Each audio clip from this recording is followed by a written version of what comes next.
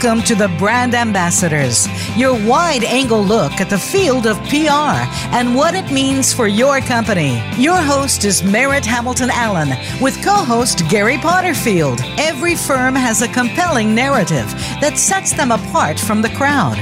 In your company, you can use your own background and storytelling to your advantage, as well as that of your business. Now, here are your hosts, Merritt Hamilton Allen and Gary Potterfield. Good morning. I'm Merritt Hamilton Allen, joined by Gary Potterfield, and welcome to the Brand Ambassadors. Gary, how are you doing today? Doing great, Merritt. And you? Very well, and I'm eager to dive into this week's topic, which is data and measurement. And I think often public relations practitioners want to shy away from that for a number of reasons. One, for whatever reason, a large number of PR practitioners did very badly in university math courses, and there's a fear of numbers. Although I always felt like when I was taking statistics, it was the perfect math for me, because statistics is really the PR of numbers. You take a data set and learn how to massage it to give you the results, to point you to results that you want to see. But thinking about just day-to-day at Vox Optima, Gary, how do you think we measure what we do?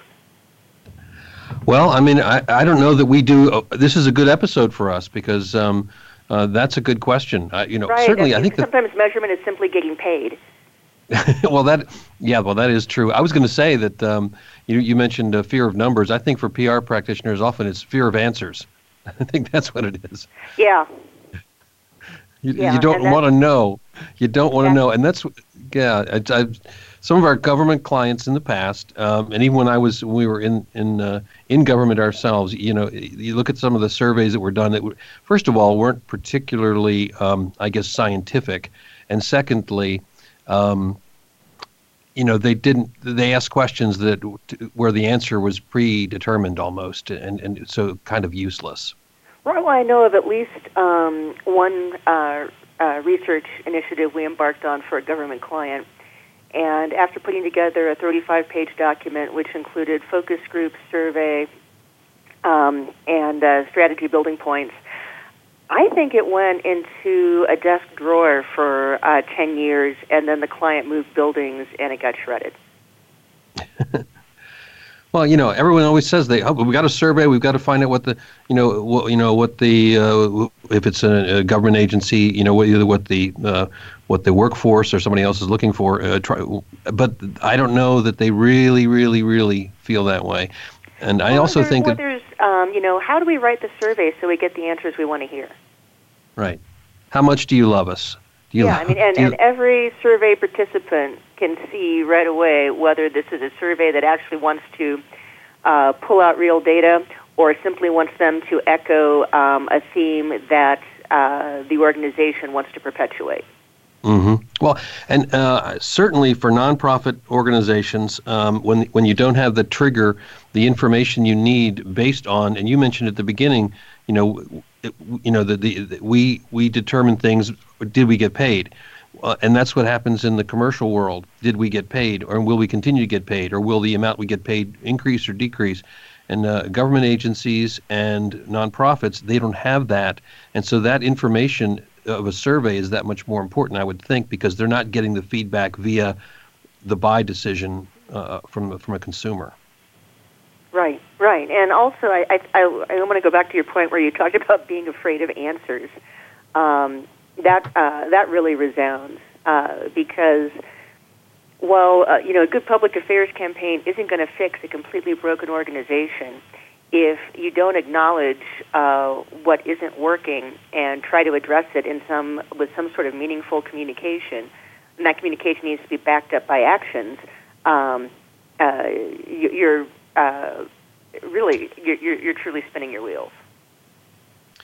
Yeah, and it'd be useful to, and that has a lot of impacts, not just on on what it is you're doing for whoever you're doing it for, but just on the morale of those working with you. I mean, if you're coming in every day and you don't know if this is working or not, or if you're doing the right thing, it can be a real downer over time, and maybe you're not even conscious of it, but you certainly feel it in organizations if they're they're doing work, and I just think, it's they're putting the blinders on doesn't do you any good.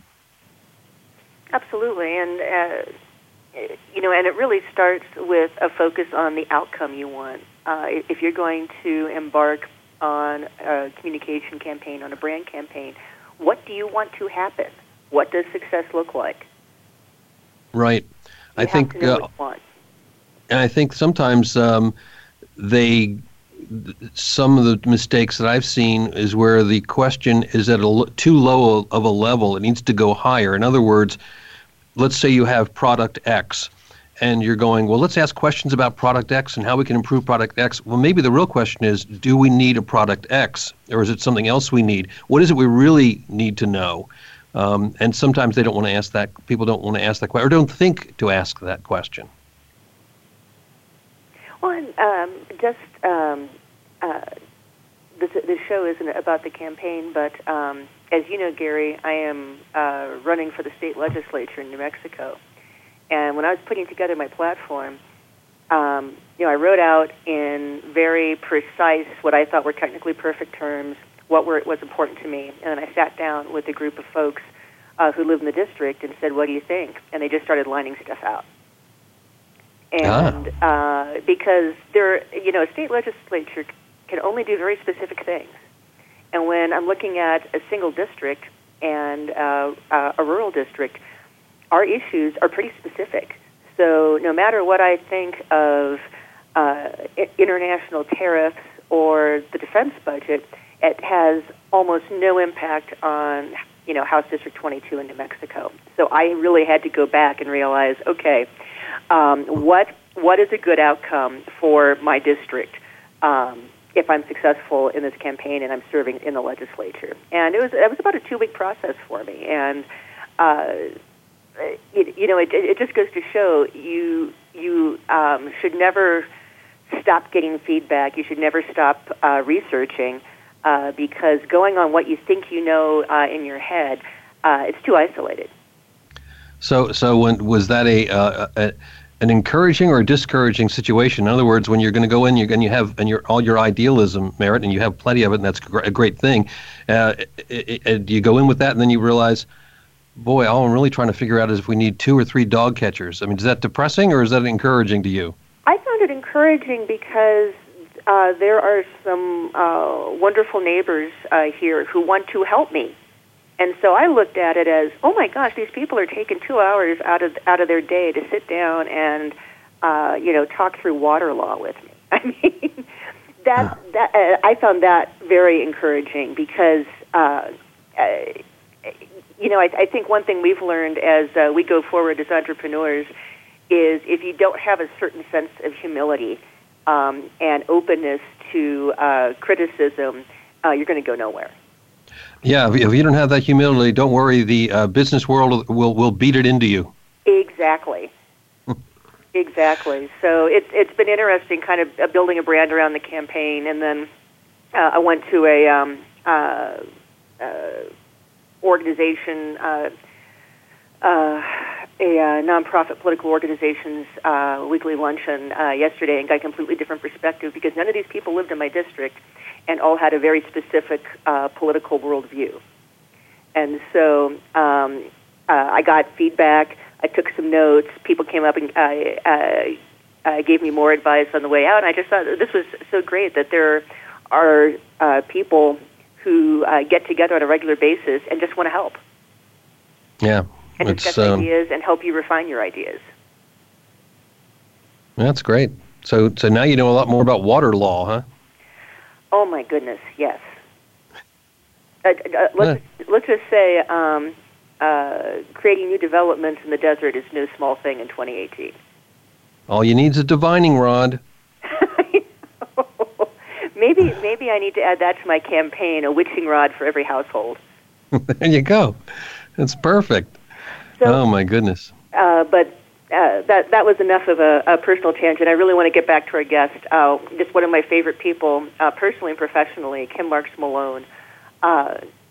She is a professor at the University of Memphis, and she is the faculty advisor for the school's student-run PR firm. And she just spent the previous semester teaching survey and data. So at least for you and me, Gary, we old folks will find out what the young kids are learning.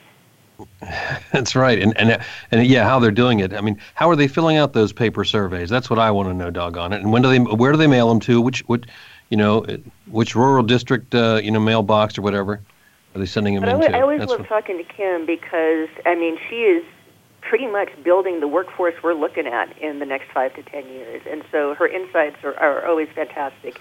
And of course, after one quick aberration into the Army, she does come from the Navy Public Affairs community. She and I were on the news desk together.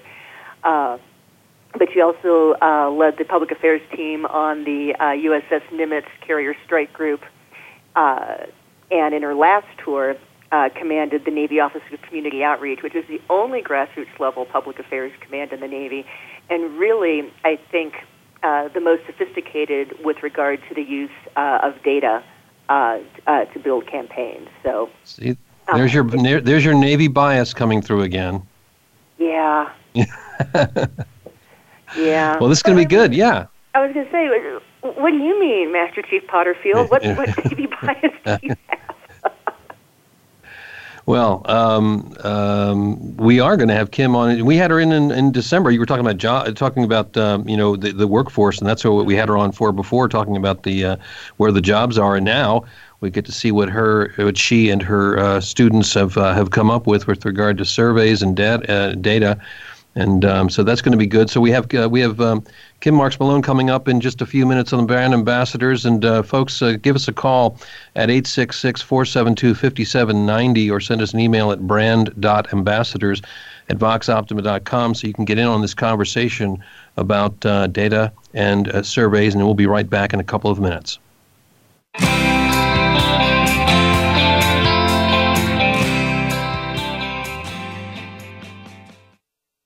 Become our friend on Facebook. Post your thoughts about our shows and network on our timeline. Visit facebook.com/Voice America.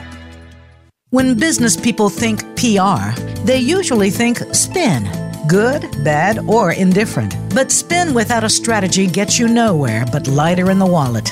At Vox Optima, our outcome-based communication is about results, not the ride. You're focused on your bottom line goals, and so are we. From strategic planning to creative design and production, Vox Optima has experts ready to support your requirements today. Also look to Vox Optima for crisis communication, media training, and issue management. Vox Optima is a service-disabled veteran and a woman-owned business with consultants working from coast to coast. Vox Optima ties PR strategy and every last communication product to what your organization needs to be successful. At Vox Optima, you won't be spinning your wheels. You'll be getting results. Strategy, not spin. To make our results work for you, visit voxoptima.com. That's voxoptima.com.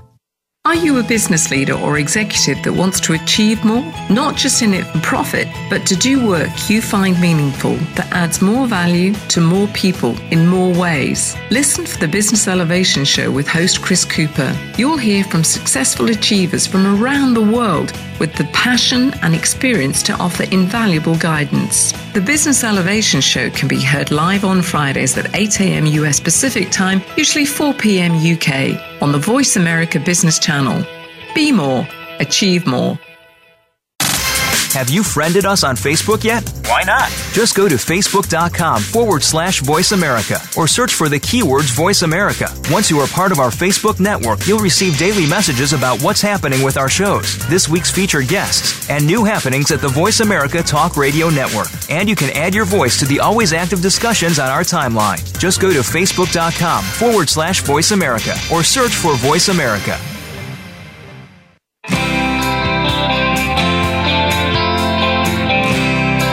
You are listening to the Brand Ambassadors. To reach our program today, please call in to 1-866-472-5790.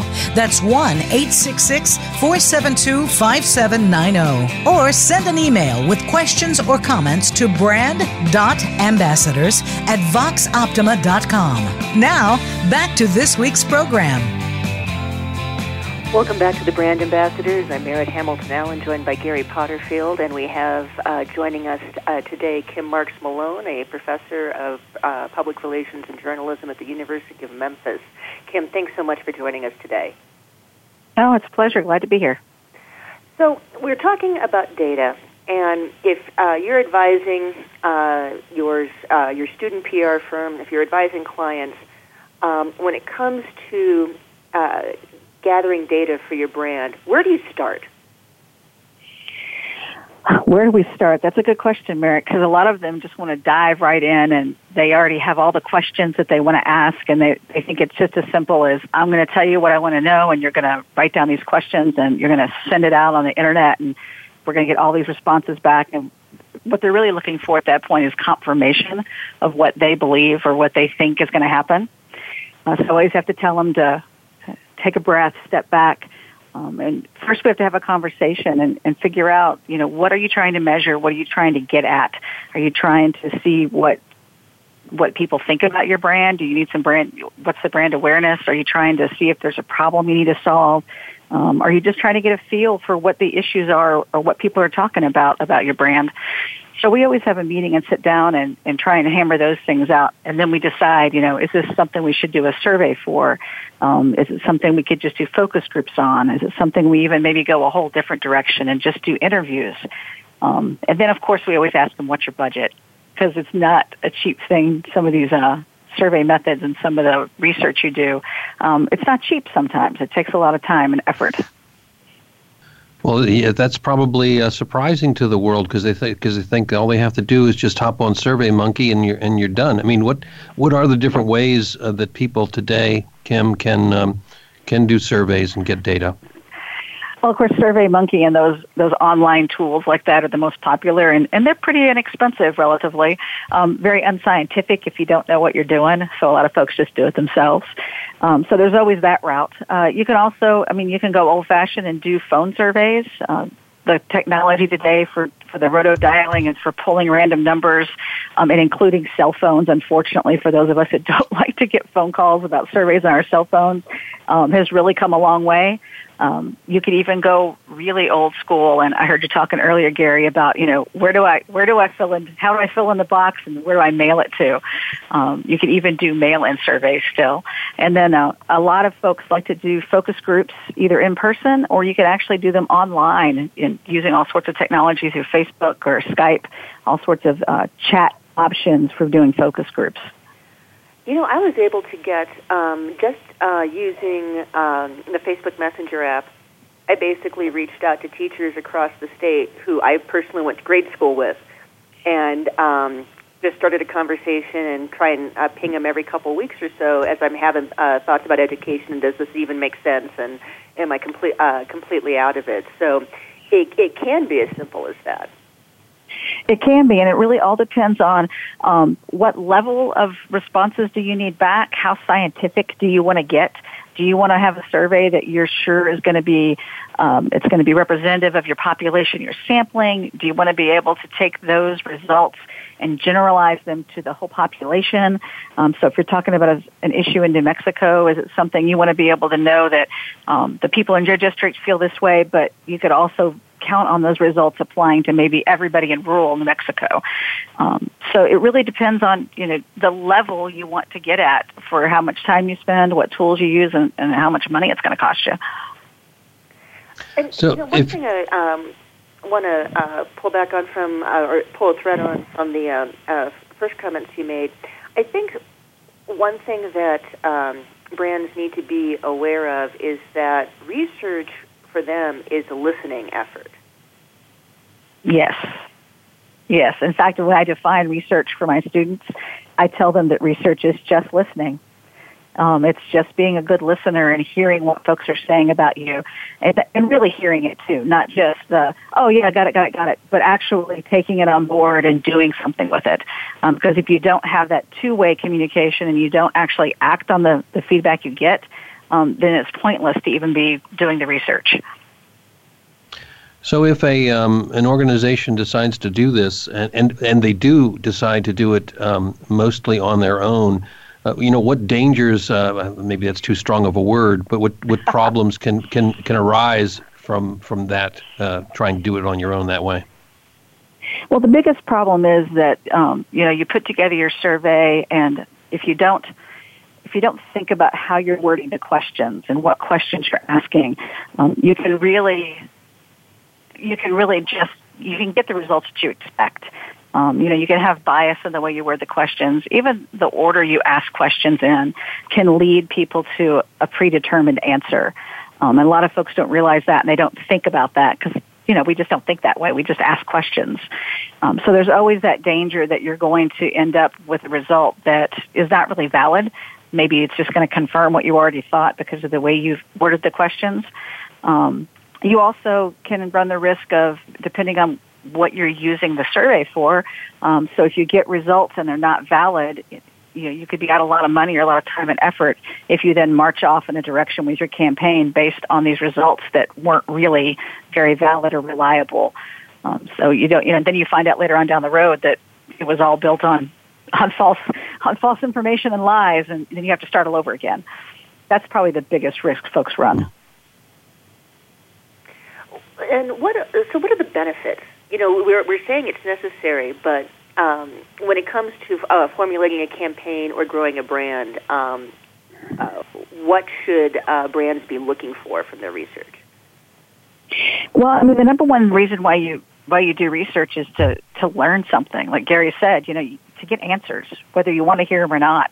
So I think anytime you're going to start out thinking about doing a campaign or launching a product or any endeavor, in the very beginning, you want to figure out, what does success look like, or what does it look like to solve this problem, so that you can figure in how are you going to measure it and what are the tools you're going to use to measure it along the way. You never want to get to the end of your campaign and then ask yourself, so what are we going to measure? How are we going to tell if we succeeded or not? It's something you want to always be thinking about. And the other thing I think brands need to realize, and just anybody who's using public relations, is that it's ongoing. You need to do the research and ask the questions before the campaign starts so that you know what your baseline is, so that at the end of your campaign, you know if you've moved that needle or if you've seen the results that you wanted to see because of the campaign and not because of some other outlying reason that you have no idea what it is. And you also need to think about doing research or doing surveys and doing the research along the way as well. So, you have to do research to plan. You have to do research in the middle to kind of gauge where you're at, see if you need to make any course corrections. And then at the end, you're going to do the same research again to see if you move the needle or not. With one of our clients, and we do digital signage support, and one of the things that we want to know is, several things, but are the employees looking at the screens to see what's there? And when they are, what are they doing with it? Are they getting the information we want? And it's such a challenge to see, because I think traditional surveys, you ask them about it, and again, what are you really learning if they just sit there if you start right from the beginning and you say, I am questioning you about our digital signage support, and I think you're already skewed right there. So one of the ideas I had, but it's so hard to do, is to say, okay, here's what we'll do. We're going to survey people, but we're not going to ask them about the very thing I want to know the answer to. In other words, I would say what we were saying is, let's talk to them about how they get information and see if what we're trying to do with signage comes up in their answers. So sometimes you kind of throw your hands up in the air and go, gosh, this is just too hard. It can be hard, and you're right, though, Gary. That's a really good way to keep from causing what we call response bias. Because if you start out asking them about the digital signage, it's only natural that then they start thinking to themselves, he wants to know if I'm looking at those signs. So, they want me to look at those signs. So, yeah, I look at those signs all the time. But if you ask them where they get their information from, then they're going to back into it. And if they bring up the signage, then you can, ask some more in-depth questions about it. But it is hard because you have to think that way. And it's not natural for most people to think that way. You just I want to know about the signs. I'm going to ask them about the signs up front. So, yeah, it can be really hard. And some people don't see the value in it because it is so time-consuming sometimes. Well, and that's one thing I see is some organizations decide they want all the research to be perfect before they start communicating at all. What do you think about that? Yes. And that's just not going to happen, because a lot of times you don't really have all the right answers. So you have to kind of start communicating and then ask the questions as you're going along and adjust course as you need to midstream. You're not going to know if the communication is going to work if you don't start it. But then people don't want to start it until they know that it's going to work. So it can be a vicious circle. Yeah, I think before you came on, one of the thoughts that I had, I joked about it, but I think that in some organizations there is a fear of surveying because they are afraid to get the answers, and so I think there's a reluctance sometimes just to do it because, gosh, what's this going to say to us? So do you find that to be an issue sometimes? I do, because there's a big fear of, one, the unknown of what are they going to say. And then the second part of that is, then what are we going to do about it? Because if you never really know the problem, no one can accuse you of not acting on it or fixing it or trying to fix it. But once you're made aware of that problem, you can't just ignore it. Well, you can, but to your detriment. So a lot of folks don't want to open up that can of worms. They figure we'll just let sleeping dogs lie, and we'll just play it by ear. So I think that's part of the problem. It's twofold. It's, do we want to hear the answers? And then if we don't get the answers we want, what are we going to do about it? Right. Well, we're going to go to break now, and we've got lots more we want to talk about using data to improve your brand and help your organization, certainly through the use of surveys. We're talking with Kim Marks Malone.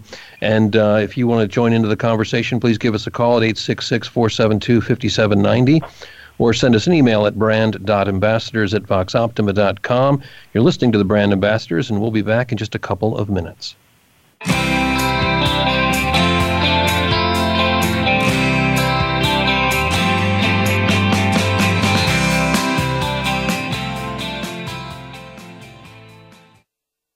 Become our friend on Facebook. Post your thoughts about our shows and network on our timeline. Visit facebook.com/Voice America.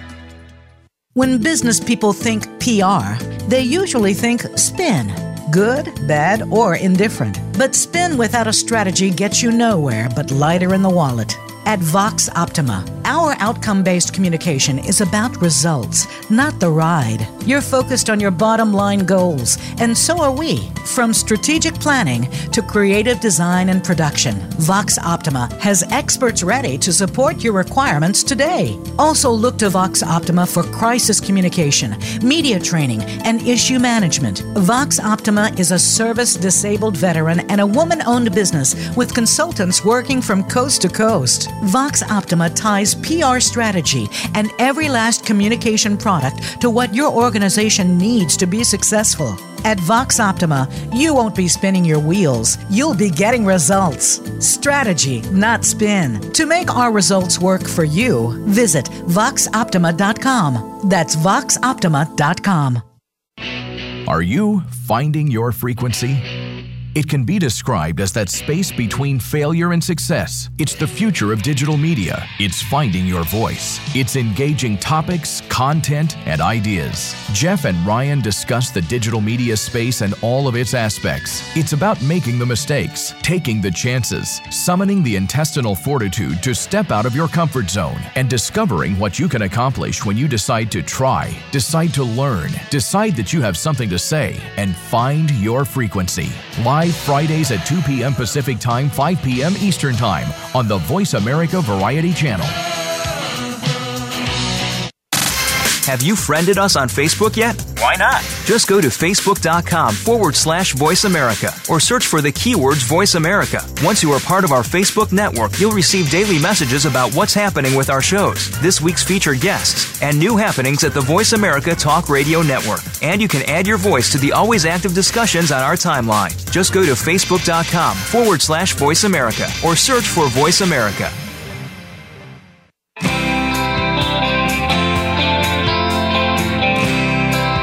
You are listening to the Brand Ambassadors. To reach our program today, please call in to 1-866-472-5790. That's 1-866-472-5790. Or send an email with questions or comments to brand.ambassadors@voxoptima.com. Now, back to this week's program.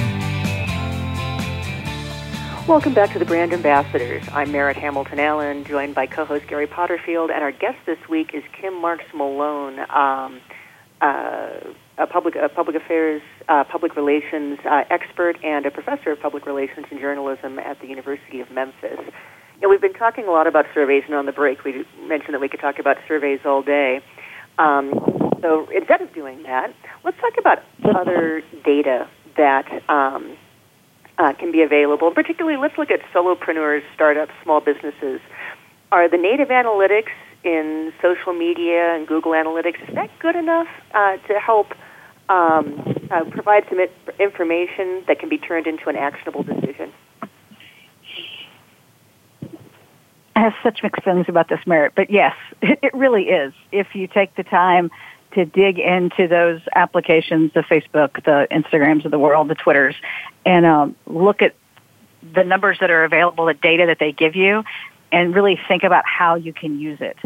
Honestly, if you download the data from Facebook into a spreadsheet, it can be so overwhelming, and you really have to do a little research and think about, what do I care about? What am I trying to measure? So that you don't get overwhelmed by all the columns and all the different things that you can look at in social media. But no, I think that the analytics that are available to anybody, a solo practitioner or a small business who's doing their own social media, I think they're very helpful if you use them.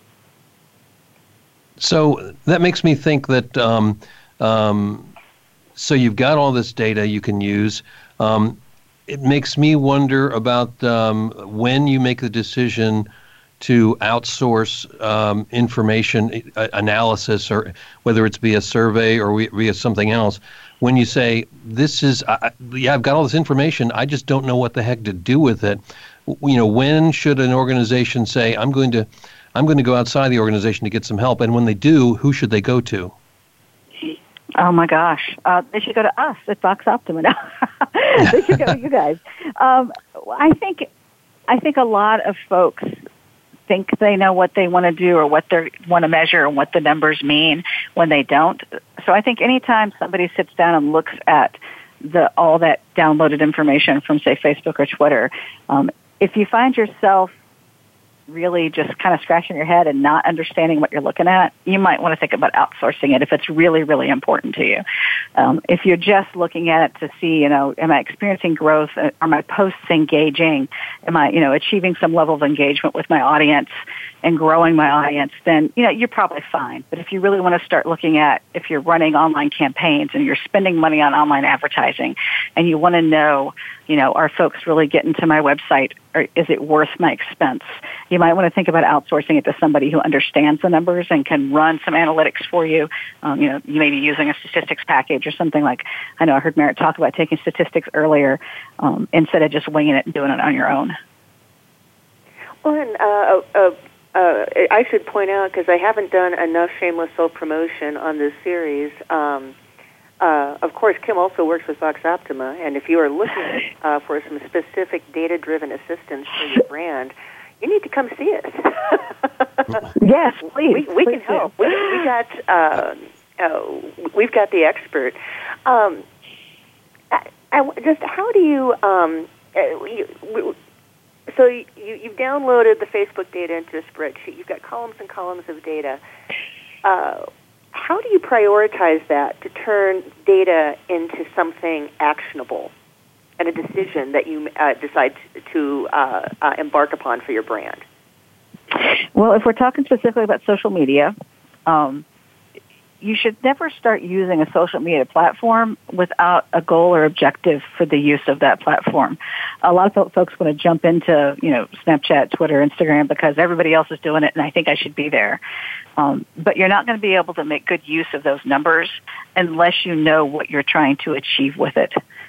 So what is your objective? What's the goal?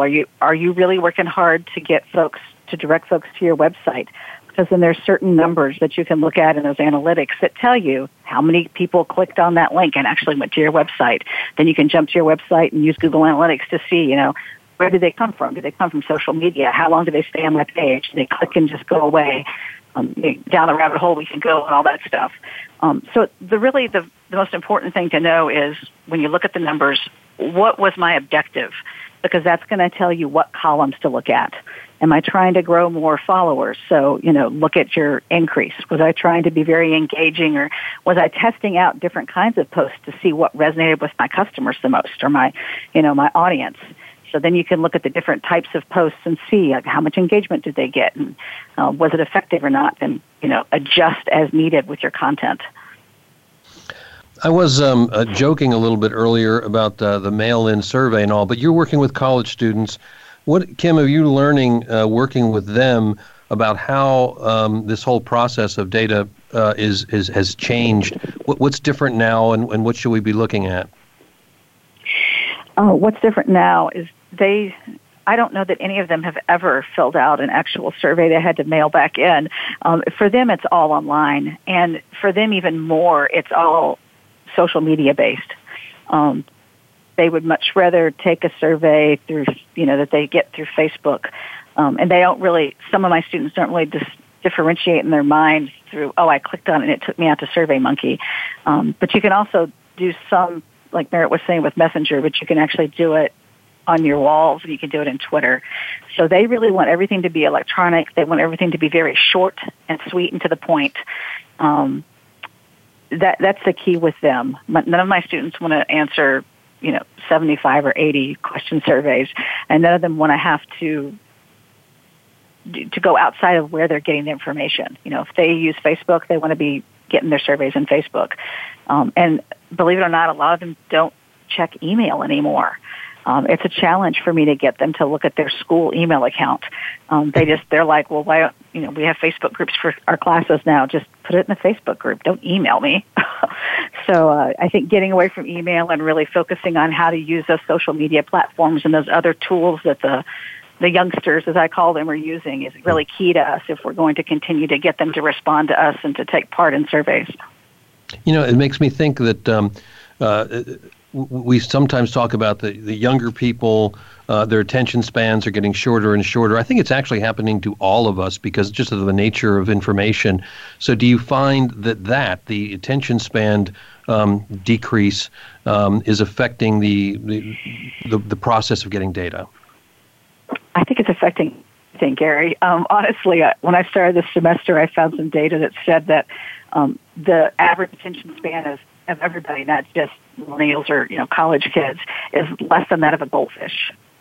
So we're looking at 3 to 5 second attention spans right now, and I can believe it dealing with my students sometimes. But yeah, I think it is. I think you have to figure out how to. You don't have the luxury of asking 10 questions about one topic. You really need to figure out and work on efficient use of your words and writing those questions that get to the heart of what you want to know very quickly. You don't want them to have to answer, if they can answer 3 questions and not 5, you want to go with 3 because that's about all they're going to have time for. I'm trying to think of those thoughtful, go ahead, Merritt. So as we're talking about building in survey tools in existing social media, I think one thing that's really important for brands is they have to know who their followers are and build that audience before they start surveying. They do, and they have to decide if they're on the right platform, because a lot of people don't think about the fact that the audience they're reaching on Facebook is probably very different than the audience they're reaching on Instagram, which is very different than the audience they're going to reach on Twitter or Snapchat or whatever the latest tool is that they're getting on. So they may have to change the way they do their data gathering for different platforms, depending on what audience they specifically want to reach out to.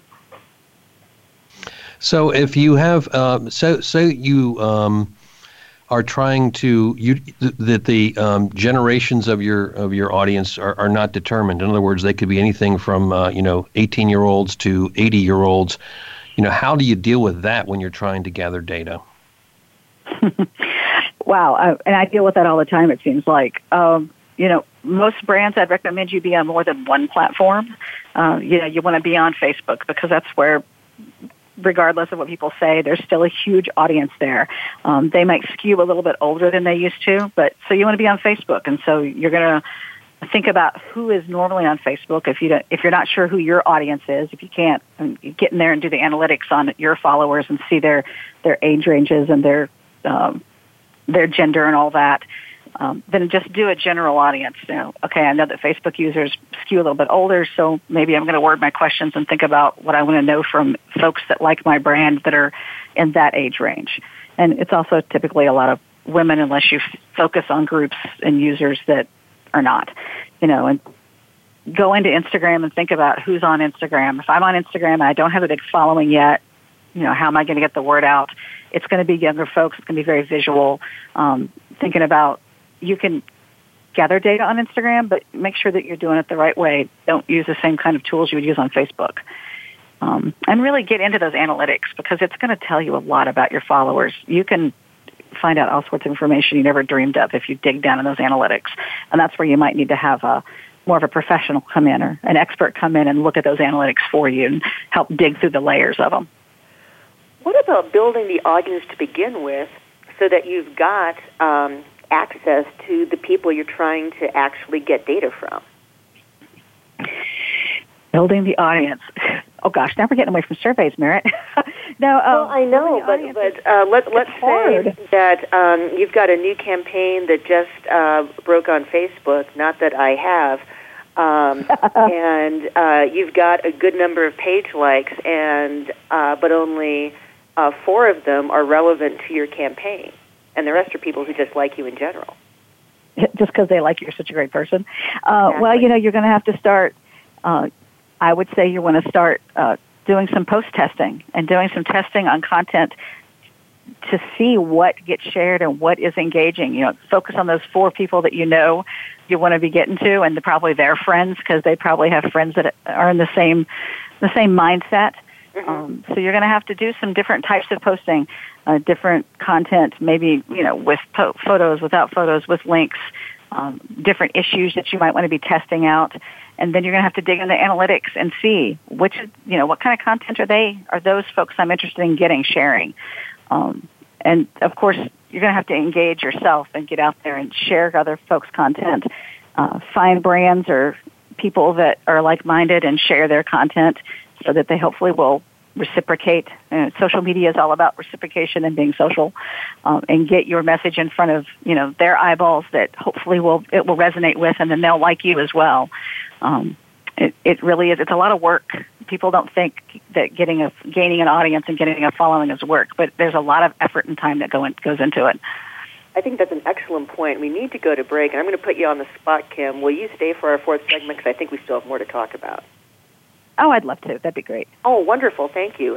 So stay with us. We'll be right back with Kim Marks Malone after the break.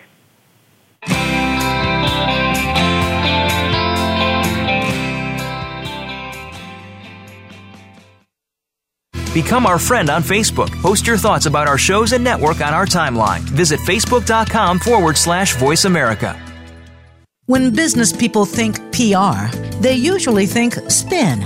Good, bad, or indifferent. But spin without a strategy gets you nowhere but lighter in the wallet. At Vox Optima, our outcome-based communication is about results, not the ride. You're focused on your bottom line goals, and so are we. From strategic planning to creative design and production, Vox Optima has experts ready to support your requirements today. Also look to Vox Optima for crisis communication, media training, and issue management. Vox Optima is a service-disabled veteran and a woman-owned business with consultants working from coast to coast. Vox Optima ties PR strategy and every last communication product to what your organization needs to be successful. At Vox Optima, you won't be spinning your wheels. You'll be getting results. Strategy, not spin. To make our results work for you, visit voxoptima.com. That's voxoptima.com. If you hear a dog barking or an angel singing, then you know that you are listening to Waking Up in America. Heard every Wednesday at 3 Pacific Time, Valerie Kirkard and all of her friends will bring you powerful and humorous discussions that raise thoughts and give you insight on how to live your life to its fullest potential. Adventure is always a must on Waking Up in America with Valerie Kirkard every Wednesday at 3 Pacific. Have you friended us on Facebook yet? Why not? Just go to facebook.com/Voice America or search for the keywords Voice America. Once you are part of our Facebook network, you'll receive daily messages about what's happening with our shows, this week's featured guests, and new happenings at the Voice America Talk Radio Network. And you can add your voice to the always active discussions on our timeline. Just go to facebook.com/Voice America or search for Voice America.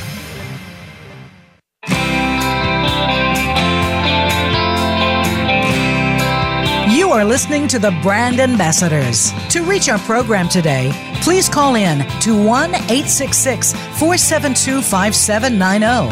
That's 1-866-472-5790. Or send an email with questions or comments to brand.ambassadors@voxoptima.com. Now, back to this week's program. Welcome back to the Brand Ambassadors. I'm Gary Ponderfield along with Merritt Hamilton Allen and our guest this week, Kim Marks Malone. And today we're talking about the attention span of goldfish. No, that's not really. We are talking about data and surveying. And so, Kim, at a certain point, you just have to say, okay, I've done the survey. It's not going to necessarily get everything I need. I actually have to get out of my chair and go do something face-to-face maybe and do a focus group. When and should someone do a focus group, and what's the benefit? Well, I personally love focus groups because numbers scare me. I love analyzing data and finding out those new and surprising connections between and relationships between things. But I'd much rather go and talk to somebody. It's much less intimidating. So I think focus groups are fantastic, and every brand and anybody who wants to gather information about what people think about them should do a focus group. Of course, focus groups aren't scientific, and you can't say that everything you hear from your 6 to 12 people in a room is going to actually be what your whole population would think. But you can get such insightful nuggets of information from a focus group. There's nothing like being able to ask an open-ended question and then be a fly on the wall and to listen to the conversation that ensues from that one question you've asked. And what I love about focus groups too is if you happen to be doing this for a client or for your boss, so you've done your survey and you've got all this information, you've seen how these things relate, and you've found out the answers you want to have, but it's just numbers. It's hard to relate to numbers sometimes. So you do your focus group and you get anecdotes and little human bite-sized nuggets of information that support your findings in your survey. Now when you go to your boss, your client, you can talk about how this is the way it is. And oh, by the way, as an example, Bob Smith or, a gentleman in a focus group in Chicago, really drove the point home when he told a story about whatever it is. So it really humanizes your data, and it gives you lots of things to draw on. And sometimes you get these nuggets that surprise you and send you off and make you think in a whole new way about the data that you already have gathered. Do you think a focus group should come before a survey? I think it depends on what you're trying to do. If you aren't really sure, if you're a brand, or if you're running for office, Merritt, and you just don't know what you don't know, like you didn't know what the issues might be of your neighbors, you weren't aware because they all think differently than you, so you really don't know what kind of questions to ask in a survey. If you're not sure what the topic should even be, then do a focus group.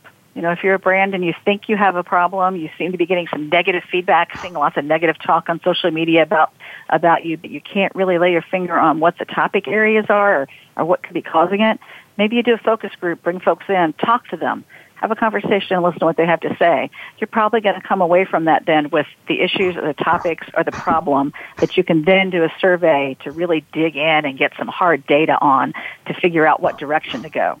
And then, after you do your campaign, or, as you're going through running for office, maybe you get those folks back together again and have another focus group to see, am I addressing the surveys? When I'm giving my stump speeches, am I hitting the topics you want to hear about? Or am I off in left field somewhere? So I think they complement each other, the surveys and the focus groups. Do you find that there's any danger at all in a focus group that you get the same kind of situation where the bias comes up, where, in other words, the people are trying to, satisfy the leader of the focus group, or is that not a problem? It does come up, and sometimes this is where the moderator of your focus group is really key and important. It needs to be somebody who's, once again, depending on the level of results you want, it's best to have somebody that's moderated a focus group before, that understands how to ask the questions and how to not inject the bias into the way the questions are asked. Inevitably, you're always going to have, if you get a group of people together and you have one really strong personality in your focus group that talks a lot, other people are going to kind of you'll see that the other people will kind of start to fall in line, and the array of opinions will start to narrow. And you just have to account for that. The nice thing about a focus group is it's not scientific. You're really just looking for those nuggets, that qualitative data. So you can tell if, you're doing your focus group and you've got your transcript, and up at one point, you've got 6 different very nice opinions, and then all of a sudden you've got one person who talks for 5 minutes, and then all of a sudden all the other opinions are gone. Well, maybe you don't use data after that one point. But because it's not scientific, it's qualitative, you can do that. Or maybe then you just decide you have to do another focus group and get a different variety of people in the room, and adjust the way you're interacting with them to eliminate that bias.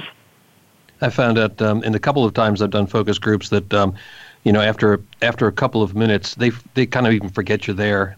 They're engaging with each other on the two different sides, maybe, of an argument. And that's the beauty of it. That's when the magic happens. If you can get somebody in there to moderate it that knows how to ask the question and then kind of melt into the background a little bit, be that fly on the wall, you can learn a lot of information just by watching the interaction and listening to the discussion that happens in the room. One of my favorite focus groups that I put together while I was in the Navy was when the Navy was moving to Tricare. And what that meant is they're moving from the typical military healthcare system to a managed care environment. And the single biggest change that was blowing everybody's minds is typical military sick call went away. And that was when, if you didn't feel good, you went to the clinic at 8, and everybody got there at 8, and they saw you, in the order in which you signed in. There were no appointments. Well, with Tricare, there were appointments, and we were having such resistance with people with sailors wanting to call being willing to call the number and have an appointment to go get seen. We went 2 ships. And what was great is at that time I did not have Navy journalists working for me. I had Navy corpsmen.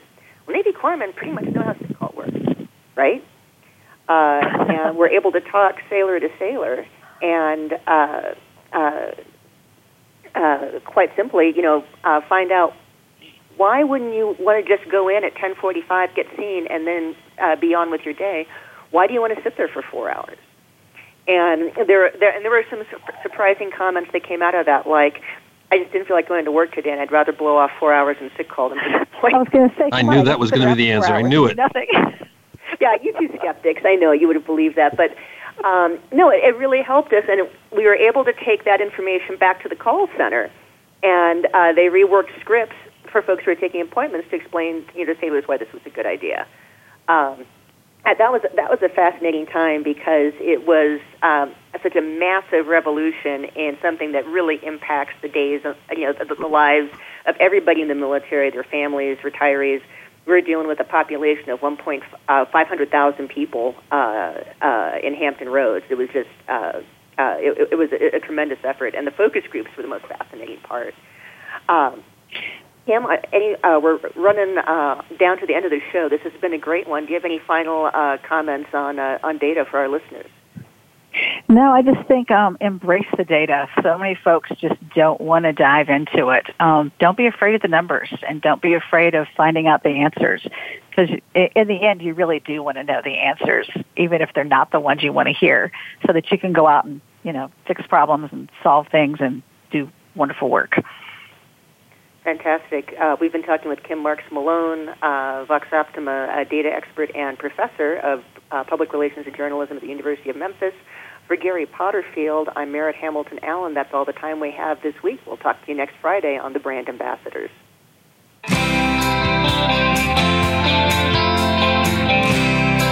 Thank you for tuning in this week to The Brand Ambassadors. Please join Merritt Hamilton Allen and Gary Potterfield for another edition next Friday at 9 a.m. Eastern Time and 6 a.m. Pacific Time on the Voice America Business Channel. Have a great week.